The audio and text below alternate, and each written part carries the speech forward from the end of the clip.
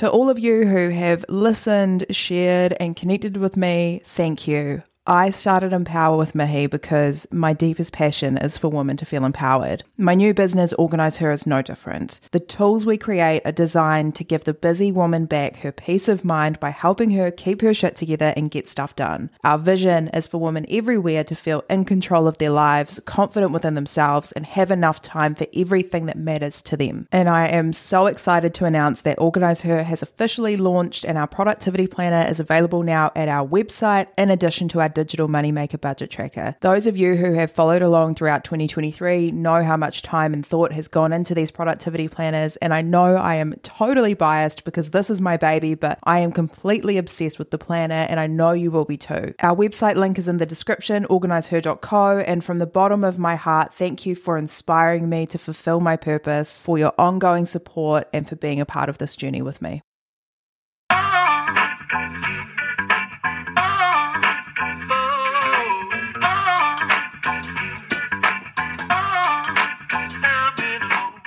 This is Empower, the podcast that motivates you to start living your best life as your best self. My name is Mihi Sorensen. I'm a former lawyer turned podcast host, content creator, and now your personal hype woman. Thank you so much for joining me where we chat all about growth, goals, and living with intention. No matter how life is feeling for you today, this time is yours, so let's make it count.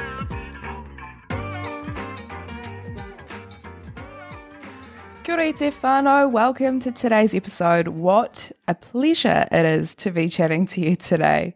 This episode is all about productivity and self-care, two concepts that I care a great deal about, but which one may consider to be down opposite ends of the spectrum. I don't know if you're having the same experience, but for a while I feel like self-care has become the be-all and end-all, and productivity is becoming a little bit of a naughty word. The anti-hustle culture rhetoric is becoming a thing, and we are being encouraged to embrace our soft girl eras. And I've been thinking about whether I too should be entering my soft girl era, and recently I've decided that it is not for me right now, and that actually I'm on my grind, I'm hustling, I'm good with that. I'm the happiest when I'm the most productive, and that will probably change one day, but that day is not today. But just because I am not shifting my entire life into a soft girl era about self-love and well-being and moving gently doesn't mean that I can't still prioritize self-care. Likewise, if you are someone who is really embracing a softer way of living and the anti-hustle culture, it doesn't mean that you can't be productive in your everyday. There's actually a sweet spot right in the middle that sees you achieving more by doing less, so let's talk about how to get there. But before I get into a few strategies for balancing productivity with rest and relaxation, I do quickly just want to say that, as I've mentioned, we are constantly fed messaging through mainstream media about what we should be doing right now and what isn't okay anymore. A few years ago, the girl boss movement and working hard and hustling was considered powerful and admirable. Today, a little less so. I feel like we've slowly transitioned towards this movement of slowing down and prioritizing well-being and not encouraging people to hustle hard. And I'm not saying that one is right and one is wrong. In fact, the lawyer in me finds the happy medium somewhere in the middle, which is what we're going to be talking about today. But I guess what I'm getting at is that we will always be fed messages about what we're supposed to be doing and how we are supposed to be living our lives. And it can feel confusing and it can be overwhelming when you are constantly trying to follow the trend or whatever's in. So what I really encourage you to do before you start to assimilate, because that's what you've been told to do, is ask yourself if this really aligns to you and who you are and where your priorities are. Because if it doesn't, you shouldn't conform. For me personally, a soft girl era sounds delicious, but it's not for me. And I know it's not for me because I know me. So yeah, anyways, that was a bit of a segue.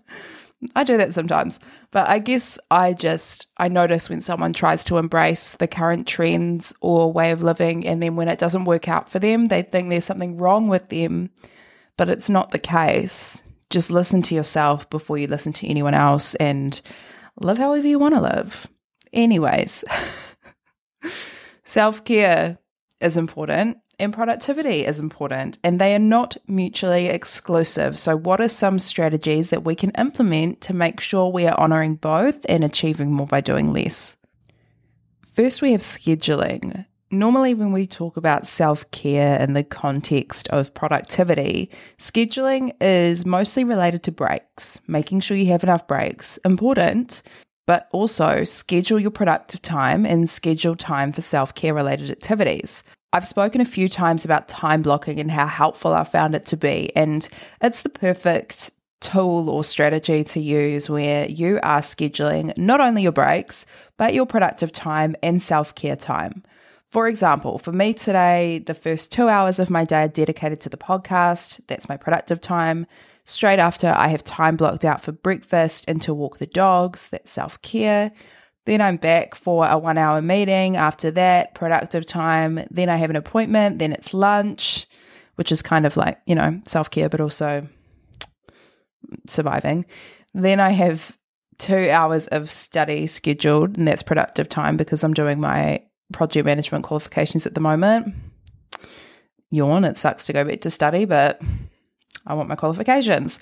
And then I have 2 hours scheduled after all of that for the gym, which is self-care. So throughout my day, I have productive time scheduled in, I have self-care scheduled in, and as long as I complete all of that, then I schedule nothing past 6 p.m. because that's my real break, do whatever I want time. And scheduling isn't just good for ensuring that I have productive time and self-care time in my day, but it also means that if I only have a specific amount of time to get a task done, I'm not going to muck around because I know that when I don't have a schedule, I will muck around. That's all I'll do, muck around. If there's no beginning and no end point to a task, there's no incentive to work as efficiently and productively as you can. You can just keep putting things off that you don't feel like doing until tomorrow and then the day after and then so on. But if you know that you have 2 hours in your day to put towards study and there's dedicated time to study that has been scheduled into your day intentionally from 2 till 4 p.m., you're much more likely to get it done. Then we've got boundaries, setting clear boundaries between work and personal time. And I know I harp on about boundaries all the time, but it's because they matter. And boundaries matter irrespective of whether you are protecting your productive time or your self-care time. Boundaries that protect your self-care time could include turning off your work phone and putting it in a drawer outside of work hours, or, because I know that's just not possible for some people, while you're on leave. Or saying no when someone tries to rope you into a commitment if it will require you to sacrifice your self-care time. Or to be honest, just like your mental, emotional, energy reserves and capacity, it's saying no. Boundaries that protect your productive time could include also turning off your phone or putting it into focus mode when you are working so that you don't get distracted by your notifications. Or, for example, if you live with people, letting them know that you're working and you cannot be disturbed from this time until this time. What I've recently discovered about boundaries too is that it's just never too late to communicate them, because every now and then I will find myself deeper than I would like to be in a situation where I should have established my boundaries earlier, and I have thought, well, I can't really communicate my boundaries now because I should have done it before and I didn't, and that's my fault. Actually, you can communicate your boundaries at any time. It's never too late. The hardest thing to overcome most of the time is the concern about how well it's going to be received on the other end. But ultimately, that's not your problem.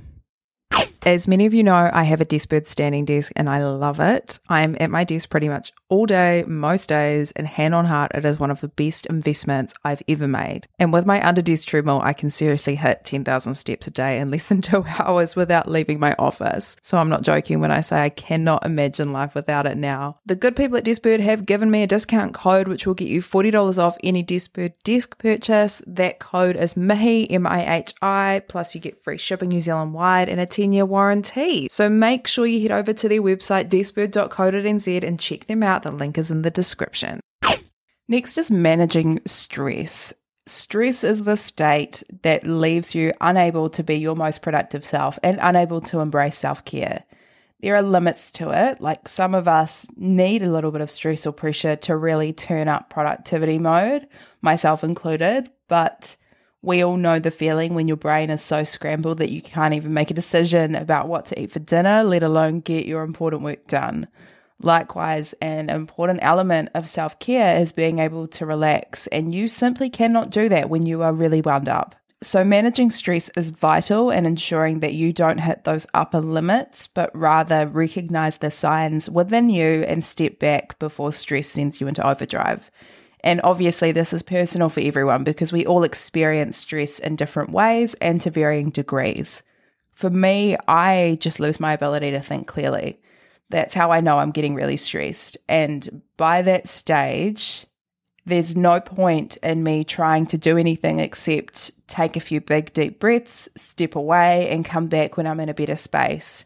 If I keep trying to push through those fuzzy thoughts, and I have done it, I used to do it all the time when I was at uni because it'd be that way sometimes, I guarantee it will end up in a big, overwhelmed breakdown for me, and I will be written off for the rest of the day at least. So have a think about your stresses and what management techniques work for you, and make sure you're implementing them before you reach your point of no return. Then we've got identify your most productive hours. You know how some people are just naturally morning people and others are not and would prefer staying up into the later hours of the night instead? And also, I'm not saying you can't adjust to the opposite. Like if you aren't someone who considers themselves a morning person, but you want to be a morning person, you can adjust and become a morning person. But we are each naturally inclined to prefer one over the other. I'm a morning person through and through, always have been. Was always the first one awake at a sleepover. That was me. The same applies to productive hours and when you work best. And I learnt my productive hours when I was at uni. When I am working on big written pieces of work, for some reason, my most productive time was like the middle of the afternoon, 2 p.m. to 5 p.m.-ish. I could do it at any other time, but I just found it was easier for me to think and I guess get all my thoughts out and write essays at that time. I don't know why, but that's what worked for me. Whereas I prefer working out in the morning. I prefer to have work meetings in the morning. I prefer to get out and about if I have errands to run in the morning. When you understand your natural rhythms and identify when you prefer to do productive work, when you prefer to participate in self-care activities, you can optimize your productivity and schedule your rest and relaxation time accordingly. And then lastly, having something to look forward to. It's super, super important. Nothing motivates me more than a holiday. And actually, it's not even the holiday. It's like the savings goal or any goal, actually. It doesn't have to be a holiday. Sometimes the thing I'm looking forward to is the feeling of accomplishment when I complete my to-do list for the day, or when I get a really annoying piece of work completed and I feel that sense of freedom and knowing that it's over. The thing you have to look forward to could be the self-care time that you've scheduled in today. I think a really important life tip is just to always have something to look forward to, big or small, and to treat it like your reward. And I swear, if you are sitting there and you're thinking, I have nothing to look forward to, yes, you do. Everyone does. You just need to think about it. It's the same with gratitude. So many people are like, no, I've got nothing to be grateful for. My life sucks. Actually, that's not true. You need to check your attitude, and yep, your life might suck, but that doesn't mean that there's nothing to be grateful for. Anyway, point of this strategy is that having something to look forward to will keep you motivated, help you stay focused, and help you stay positive. And that's all I've got for you today. Just a few of my favorite ways to incorporate productivity and self-care into your life and help you find that happy place where you're achieving more by doing less. You may have your own too, and if you do, let me know because I love a life tip just as much as you do. Actually, now that I'm here, I have just thought of like 3 more strategies, but time is of the essence, people. I will save that for another day. And actually, I'm about to reach the end of my productive podcast time that I have scheduled in for today, so I can't linger any longer. So let's head off and make the most of the rest of our day. On that note, I will love you and leave you. Thank you for listening. I appreciate that you take time out of your day to listen to me. So make sure you do something kind for yourself today, and I will chat to you next week.